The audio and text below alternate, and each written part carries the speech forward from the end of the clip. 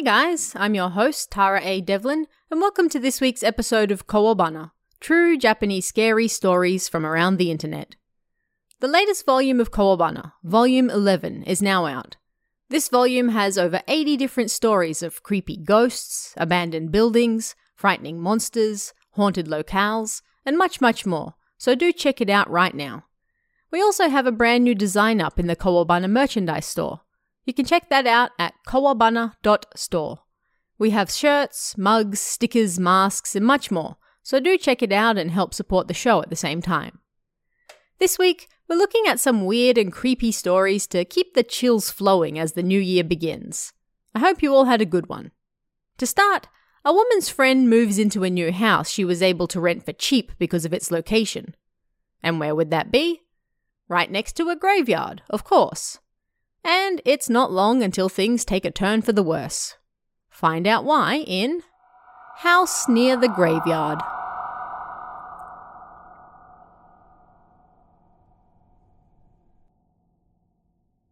When I was in my early 20s, one of my friends moved house, and so I went to visit her to celebrate.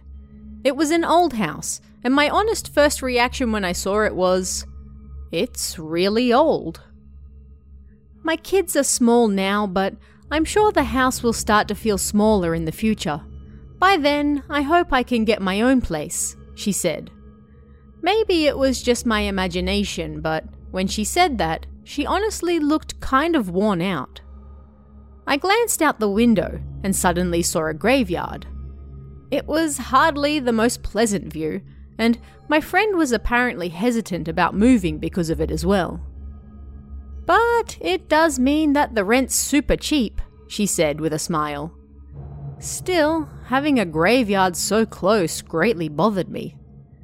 But what bothered me even more was the noise.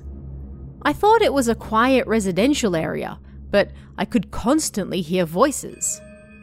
It was summer. Maybe all the neighbors had their windows open, I thought. But still, it was incredibly noisy. So I asked my friend about why. Isn't it a little noisy around here? Huh? I don't think so. It is hot though, she answered, looking at me strangely. Something didn't feel right. I could hear so many voices. Not just a few people, but it was loud like a festival. I looked in the direction of the voices, and they were coming from the graveyard. I pretended to look fine in front of my friend, but inside, I was not okay. I couldn't help but think that maybe... I tried to come up with a good excuse, like maybe there was a gathering over there, but it was obvious that wasn't the case. Obon was still a while away, so there was no reason for so many people to gather in a graveyard. I could hear the voices of men and women, young and old, even the cries of babies. The voices were of all ages and genders, and yet I couldn't make out exactly what they were saying. It sounded like small talk, but also like they were upset about something. There was both laughter and crying, and it was just like a flood of voices. Unable to bear it any longer, I decided to leave. And once I was away from her house, the voices stopped. I noticed that my fingers were trembling, so it seemed I was even more frightened than I thought. For a while after that, I was afraid that I might hear those voices again. My friend looked worn out. Maybe something was affecting her, I thought, but what was I supposed to say to her? It wasn't like she heard anything, and she was happy to rent the place. I started to think that I'd just be bothering her by mentioning it to her. I was the only one who heard the voices. What if I told her but she didn't believe me? I debated what to do for several days, but in the end, I couldn't just ignore it. About a month later, I phoned my friend and told her everything. Her answer surprised me. I knew it. In reality, she had noticed the changes to both herself and her family. She became tired easily, and she was too depressed to do anything. Not only that, but her newborn hadn't stopped crying since they moved in, and she wasn't sure what to do. She spoke to her husband after that, and thankfully, they decided to move. The next time I took her a housewarming gift, I was greeted by the bright smile my friend always used to have. This time, she moved into a quiet residential area with no cemetery. Although the cheap rent might be enticing, you really should be careful about the places you move into. The man in this next story unloads containers for a living, but you would be surprised at some of the things they find in there. Things you'd no doubt much rather not see. Find out why in Container.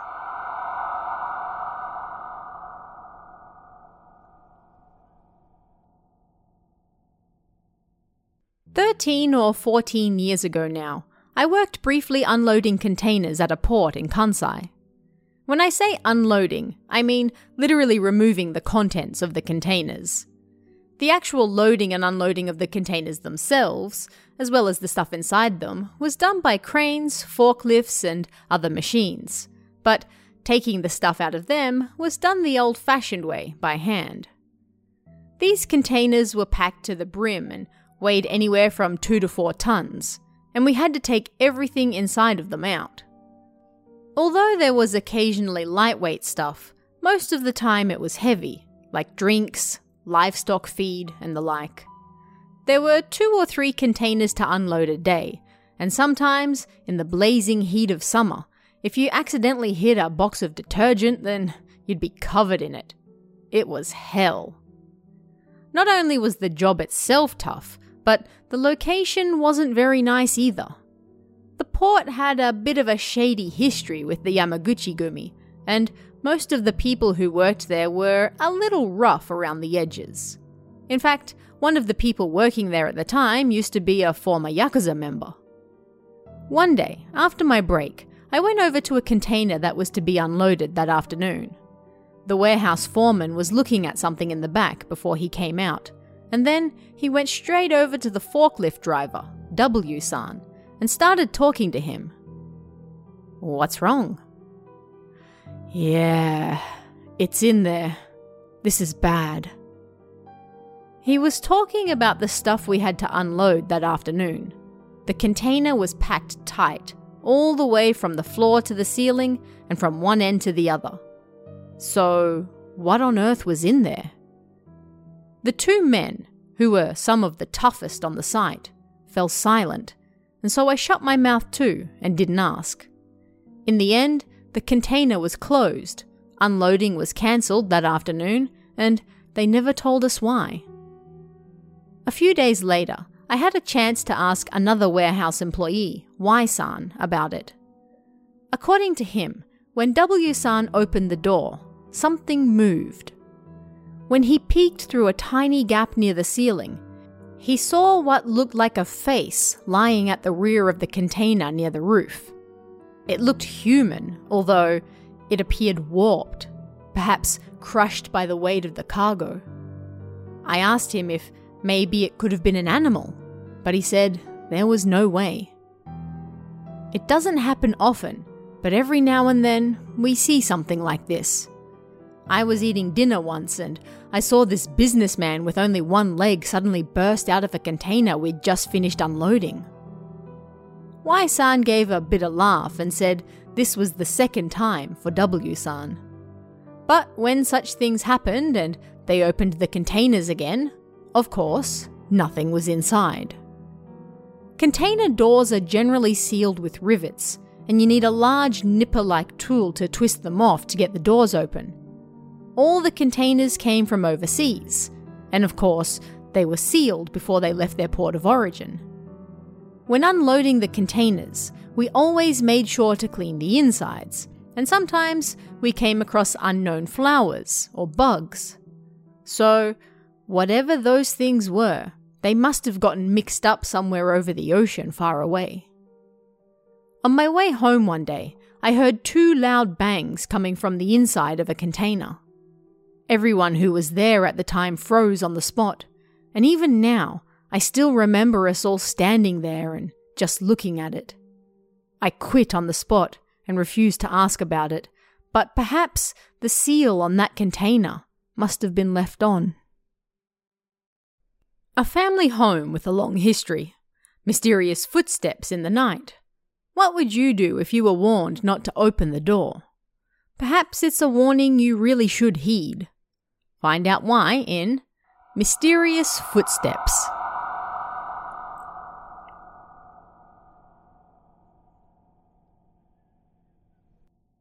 Apparently, my family used to be quite prominent in the past, and we lived in Kyoto until I was a junior high student. Apparently, my great-grandfather rebuilt our family home during the Meiji era, and it was a 2-story Western-style home, with all the bedrooms on the second floor. As such, that's where everyone slept. Everyone in our family went to bed early, and got up early as well, but one night I was unable to get to sleep. Sometime after 3 a.m., I suddenly heard the sound of footsteps in the hall that stopped right in front of my bedroom door. However, there was no knock, nor did whoever it was make any attempt to enter, so I ignored it. But then, the more I thought about it, the stranger it seemed. As I'm sure most of you are already aware, you can usually tell who is walking down the hall by their footsteps, right? But this was the first time I'd ever heard these footsteps. Frightened, I put the blankets up over my head and fell asleep just like that. The next morning, I told my older brother about what happened the night before, and he looked relieved. "You heard it too? But no matter what, you mustn't open the door, okay?" This made me curious, so I asked him why. "Look, just keep it to yourself, and whatever you do, don't open the door." But I didn't hear the footsteps again after that night, and to tell you the truth, the day after I spoke to my brother about what happened, he died in a traffic accident. My father didn't like to talk about what happened, so we never did, but last year, my father passed away as well. On the day of his wake, my older sister suddenly came over to me and started talking about it. Ever since that night, I always made sure to be asleep by midnight, so I never noticed anything. But according to my sister, she had been hearing the footsteps for a long time, much longer than me, and on the night I heard them, she heard the door to our brother's room open. The very next day, he died in a bike accident. This frightened her terribly, but rather than talking about it, she always just hid under her blanket and waited for the footsteps to pass. But that night, our brother probably made the mistake of opening the door when he heard the footsteps. And with everything that happened, she was too scared to ever talk to me about it. What did our brother see that night? Even now, it's still a mystery. The only thing I do know is that my mother said our grandparents never left their rooms after midnight. She was also curious when she married my father and asked about it, but apparently he just said, "We go to bed early here." And that was that. A mother fears that her child might one day have an accident at a crossing near their house, and as such, decides to take matters into her own hands. But does she end up creating something even more terrifying in return? Find out in Road with Good Visibility.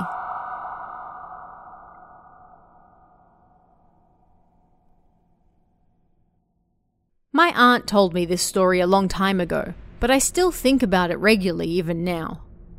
I've heard that writing things down can help you clear your head of it, so that's what I'm going to do. When my cousin was in elementary school, there was just one thing my aunt was worried about, and that was the pedestrian crossing he used on the way to and from school. She was afraid that an accident might happen there sometime. The crossing was on a road only used by locals, and the visibility was fine as well. But it was because of that good visibility that drivers often continued speeding and didn't pay attention to pedestrians. As such, my aunt had witnessed many close misses there over the years. Parents were on duty in the mornings as children walked to school, but because they often returned home at different times, there was no one to watch them in the afternoons. My aunt tried complaining to the school and City Hall about how dangerous that spot was, but they didn't listen. And so, my aunt and some of the other parents came up with an idea. They placed a bouquet of flowers at the crossing, making it look like someone had died there. And the effects were immediate. Whenever cars saw the flowers, they naturally slowed down, and pedestrians actually using the crossing were more careful about looking both ways before walking as well. My aunt and all her friends celebrated the success of their plan, but it wasn't long until they noticed something strange. Lots of elementary school students started getting a headache when they used the crossing, and some even refused to go to school because of it. The school took the situation very seriously and immediately changed the route to another road. There wasn't a single child nor parent who complained. My aunt then went back to the crossing early one morning so that nobody would see her retrieve the flowers. However, the flowers were already gone, and in their place, someone had placed an even bigger bouquet. She went home empty-handed. She checked with her friends who were complicit in the plan, but none of them had any idea what was going on.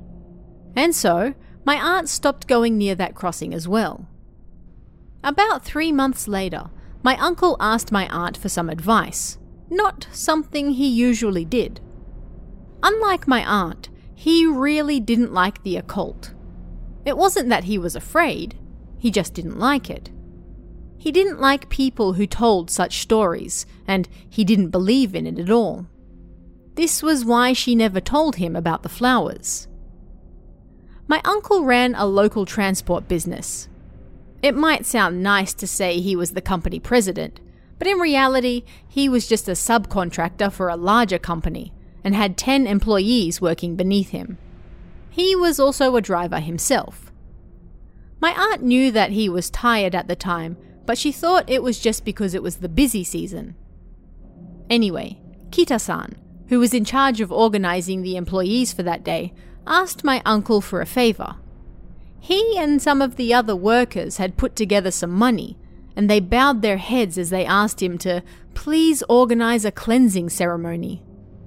Everyone at work knew that he hated talk like that, but still, they begged him. Kita-san was also a year older than my uncle, so for him to make such a request meant that it really was a serious situation.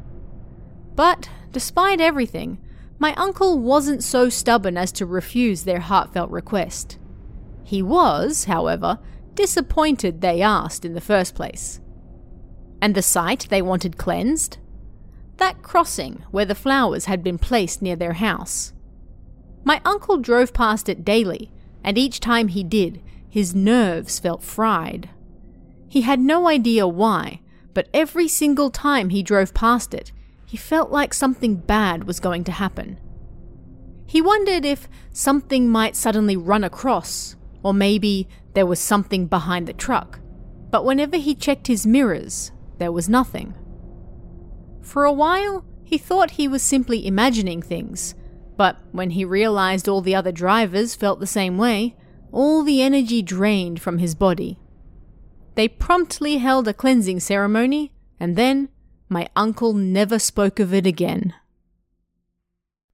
A father and son head out to the beach after work one day, but decide to stop at a nearby spot of interest on the way home. While there, they see something they really shouldn't have. Something that will change their lives forever. Find out what in Black Lumps.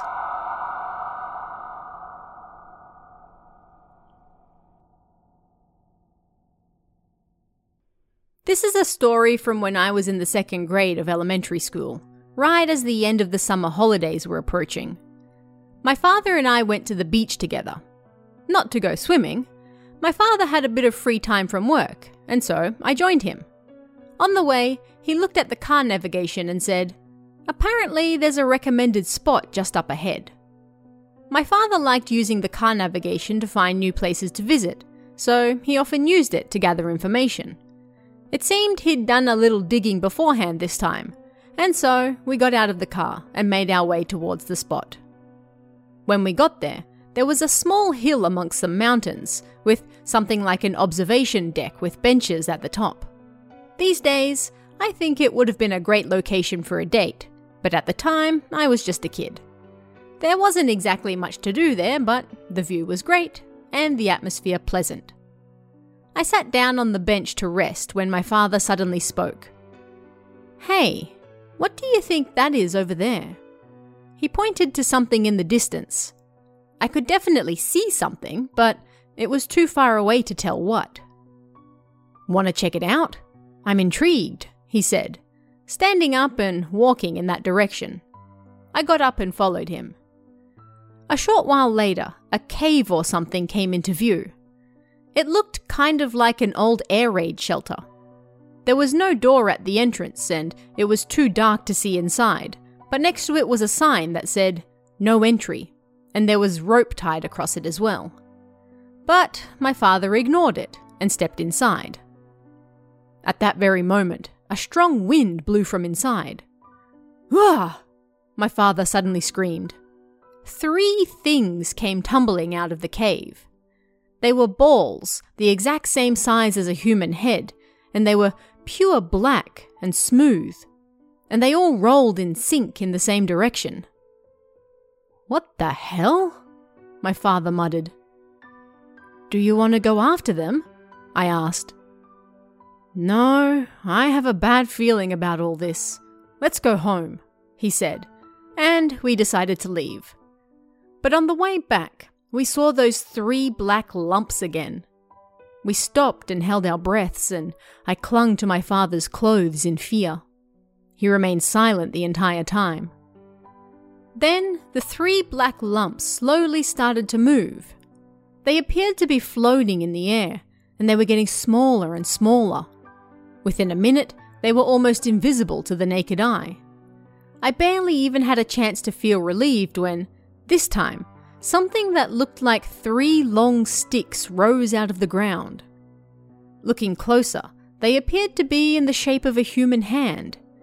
And then they got rapidly longer and longer. Next was an arm, then a shoulder, then a head. Finally, a whole body appeared. Next thing I knew, 3 naked women stood before us. They looked young and they smiled in our direction. Strangely, the fear I had just felt was entirely forgotten. On the contrary, now I felt calm and relaxed. The women walked towards us. Then, when they stood right in front of us, my father spoke. "Who are you?" The women smiled. "We are not of this world," one of them said, and then they disappeared. Looking back on it now, I can't help but think that it was all a dream. But I haven't been able to get the image of them out of my head, even now. And while it might not be related, my father went missing shortly after that encounter. I only vaguely remember that place, and I've been searching for it again ever since that day, but I've never been able to find it. The man in this next story enjoys fishing, and after some heavy rainfall, heads to his favourite spot. But there's something different about the area this time, and it's potentially going to cost him his life. Find out why in The Day the River Calls.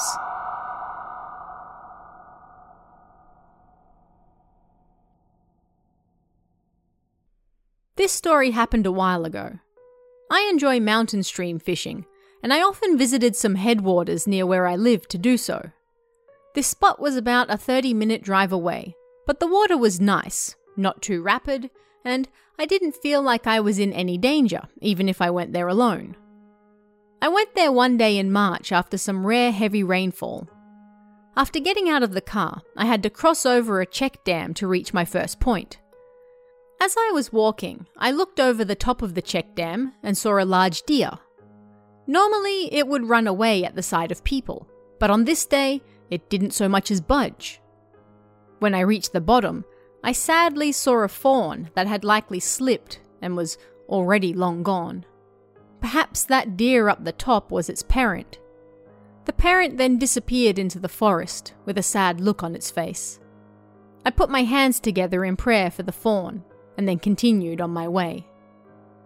I don't know whether it was because I had just witnessed the grim reality of nature so suddenly, or whether it was because of the grey clouds above, but my footsteps felt oddly heavy that day. Once I reached my fishing spot, I took out my rod and got to work. Somehow, despite a heavy rain having fallen the night before, there were no other fishermen in sight. This was a rare fishing spot where you could even catch jumping fish. Usually the conditions were so good that you could always see them, but on this day, there were none. Odd. I also tripped over nothing and got my feet caught in roots, got scratched by tree branches, and slipped on rocks, amongst other things.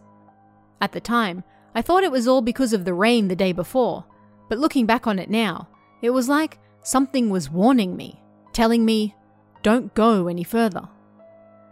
My right knee and my buttocks were bruised, but still, I kept fishing. I guess it was just in a fisherman's nature to keep moving forward. A little more. Just a little more. Gotta reach Nidanfuchi. Nidanfuchi was a perfect fishing spot surrounded by large bedrock. By the time I got there, I also had cuts on my right elbow and hand as well, but when I finally arrived, I sighed in relief. The water had risen a little, but otherwise, nothing looked different to usual. Or at least, that was how it should have been, but something was wrong. The atmosphere around the deep water was different to usual. Normally, a nice breeze blew downstream, but today, there was nothing. The jumping fish were also hiding, and there was no signs of life in the water. On top of that, it was strangely silent. I couldn't hear a single bird. It was all a little too strange, but I had come all this way, and so I pulled out my fishing rod. As expected, I didn't get a single bite. But just as I was about to call it a day, I saw a fish jump out of the water at the upper end of Nidanfuchi. To get there, I'd have to go around a large rock on the left-hand side of the stream. It wasn't dangerous to do so, so I decided to try my luck there, before finally going home. When I cast my rod, I got a bite immediately. It was huge. I reeled it in carefully. It was a char bigger than 50 centimeters long. But having said that, it was rather skinny. I'd seen char after they'd laid their eggs, but this one was even more emaciated than that. Food was bountiful in the area, and I'd never seen a fish looking this skinny before. It was time to go home. I returned the fish to the water and put my rod away. But as I turned around to leave, the path was gone. The path I had just taken was now nothing but mossy stones and old trees blocking the way, like they'd been there for decades. Starting to panic, I looked for another way out. I followed the rocks on the left side of the stream going back down, and it seemed I'd be able to return that way. Without hesitation, I jumped onto the rocks, and watching my step, made my way back downstream. Before long, I heard a voice call out above me. "Hey!" I stopped walking and looked up, but I couldn't see anyone on the cliff. I walked back a little to get a better look and grabbed a tree root hanging above my head. At that very moment, "Hey!" This time the voice came from behind me, and then the rock I was standing on crumbled, and I lost my footing. With a loud crash, the rock tumbled into the deep water, and I was left hanging in the air, holding onto the tree root. If I had let go, I would have gone tumbling with it. What a close call. When I returned to the sandy area above the deep water, my legs were shaking. My whole body was covered in goosebumps, and I couldn't stop sweating either. That voice. I looked around, but I couldn't see anyone nearby. I then suddenly realized that the path I'd originally come up, the one that had just been blocked by rocks and old trees, was now back again. I wanted to get as far away from there as possible, so I ran as fast as I could back downstream. The next day, I told an elderly fishing master from nearby what happened. "The river called out to you," he said. "But the reason you are safe is because the mountain saved you. There are days where the river calls, and there are days when the mountain calls. Both are terrifying.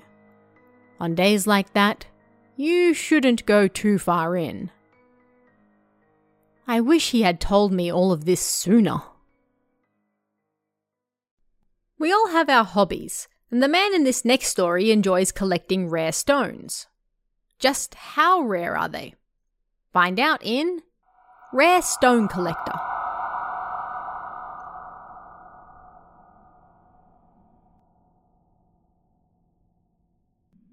This happened when I was a university student and working part-time at a fast food restaurant. We had a senior staff member who would work for 3 months and then take 3 months off. Then he'd work for another 3 months, and so on and so on. The part-time leader didn't like him very much because he was so difficult to work around, but he was an acquaintance of the owner, so he didn't have much choice. I often worked with this man, and personally, I thought he seemed a little gloomy, but otherwise, just a normal person. I often spoke to him when I was bored or if things were too quiet, and one day I asked him about what he did in his free time. "I go on trips." "Like overseas?" "No, in Japan." "Do you visit famous tourist spots?" "I have absolutely no interest in that." "So then you throw a dart at a map or something?" "Well, something like that." "Do you just pick somewhere random and then have a look around once you get there?" I don't know." "What exactly do you do there then?" "I collect stones." "Like healing crystals?" "I collect those too." "No, they're a little different to that." "So, unpolished gems or minerals then?" "No." "You don't happen to collect rare stones, do you?" "Yeah, I guess you could say that." "Huh, no way." I was into collecting crystals at the time myself too. And so, that day I asked him to show me his stone collection after work. We finished cleaning up after midnight, and then we walked to his house. But then, something strange happened.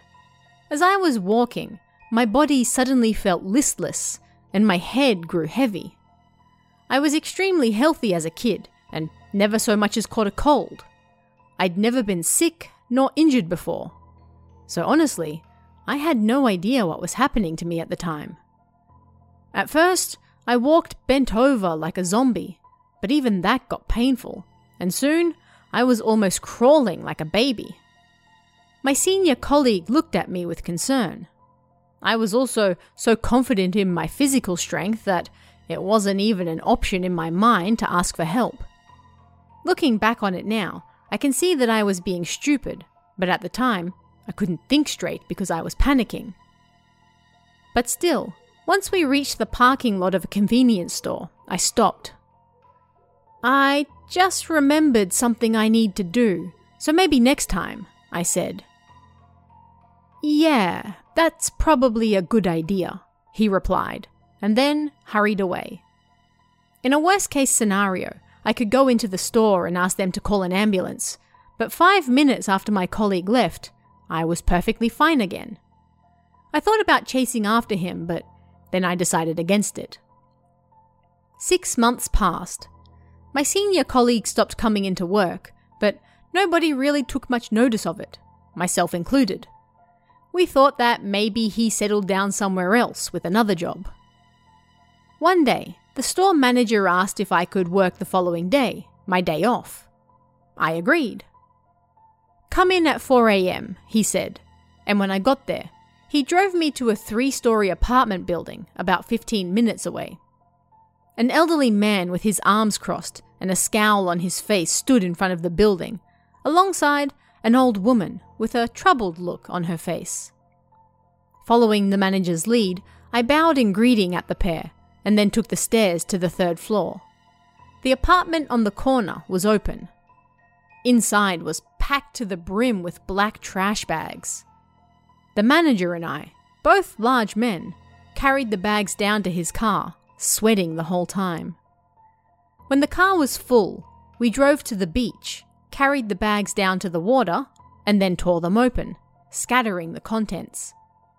I had already noticed while I was carrying them, but the bags were full of stones about the size of my palm. We brought all the bags out, which were packed even into the toilet and bathtub, and took them back to the beach. When we were finally done, the old man who watched over us was gone, leaving just the woman. The woman handed my manager an envelope and deeply bowed her head.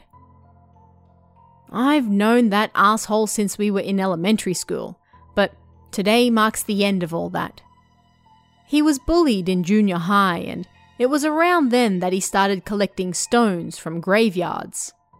At first, he rode around on his bicycle to collect them, but before long, he started taking the bus and train on his day off to visit new cemeteries and pick up stones from there. I still don't really get it, but he treated each stone preciously, like putting a note on each and every one of them saying what date and where he got it from. But then, at the same time, he'd just toss them all randomly into a bag. Once a bag was full, he'd tie it up and then start the next one, repeating the process over and over. In the end, not even the recycling store wanted to deal with it, even when I told them that I'd pay for it. Seriously, what a nuisance this guy was. Having said that, the manager then handed me the envelope without even looking inside. I checked for myself once I got home, and there was 3 months worth of pay in there. And finally this week, a young boy's grandfather works as a stonemason for a living, and he receives a crumbling old Jizzo statue to fix. But soon after that, things begin to take a turn for the worse. Find out why in Repairing the Jizzo Statue.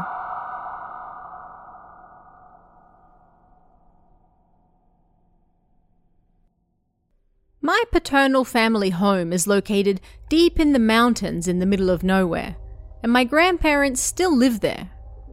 My grandfather is a stone dealer by trade, and I heard that all the tombstones and statues in the village were made by him. He was very proud of his craftsmanship, and he always took me out to see his works around the village whenever we went to see them. When I was a junior high student, we went to visit my grandparents' house during the summer holidays. It had been quite some time since we were there last, and when I got there, I saw some newspaper laid out with a small Jizzo statue I had never seen before sitting on top. I asked my grandmother about it, and she said that it came from a shrine near the local Chamber of Commerce. As the population of the village grew older, it seemed that people had neglected to look after the statue, and when Grandpa went to check on it, its arm had broken and fallen off. When he saw that, he got permission to bring it home and fix it himself. I'd never seen my grandfather work before, so I was extremely curious and joined him in his little workshop. He carefully wiped the statue with a cloth, and then did the same to the broken arm piece as well. The left arm had cracked and fallen off, while the right arm was cracked and looked like it might fall off at any moment too. "Shall we reinforce the right arm too?" he said, and then made some kind of glue. He lifted the statue to apply it, but then there was a cracking sound, and the right arm fell off as well. The damage was apparently worse than he thought, so he said that setting it with cement would be better, and that was the end of work for the day. That night, my grandfather started acting strangely. He started saying his right shoulder was constantly stiff, and he kept moving it around to check for feelings of discomfort. My grandmother said it was the first time she'd ever heard him complain about his shoulder being sore. The next day, things got even worse. He said there was a strange sensation in his right arm, and that it was difficult to move it. Worried, my father took him to the hospital. They did various tests, but they were unable to find the cause of the pain. Things got worse after that, however, and in the end, my grandfather was unable to feel anything in his right arm at all, meaning he was unable to move it. Clearly, something was wrong, so he went back to the hospital. They did some more tests, and this time they investigated whether he might have had a stroke or not, but still, they couldn't find anything wrong. Considering the state my grandfather was in, he'd completely forgotten about the Jizo statue, but just a few days later, he brought it up again. "I can't just leave it like that. I feel bad for it," he said. And so, under his instructions, my father and I repaired the Jizo statue for him. We put the two arms back on properly, and when it was done, we took it back to the shrine. That same night, my grandfather's right arm healed, like nothing had happened to it to begin with. He was able to move it perfectly again. Everyone was shocked, and we wondered if maybe the source of the abnormality was the Jizo statue. Perhaps it had misunderstood his intentions and injured him when he removed its arm. Because his arm returned to normal after the statue was repaired, its anger must have dissipated. In the end, that's just my guess, but I can't really find any other answers to explain what happened to him. And ever since then, I've always been a little afraid of Jizo statues when I see them.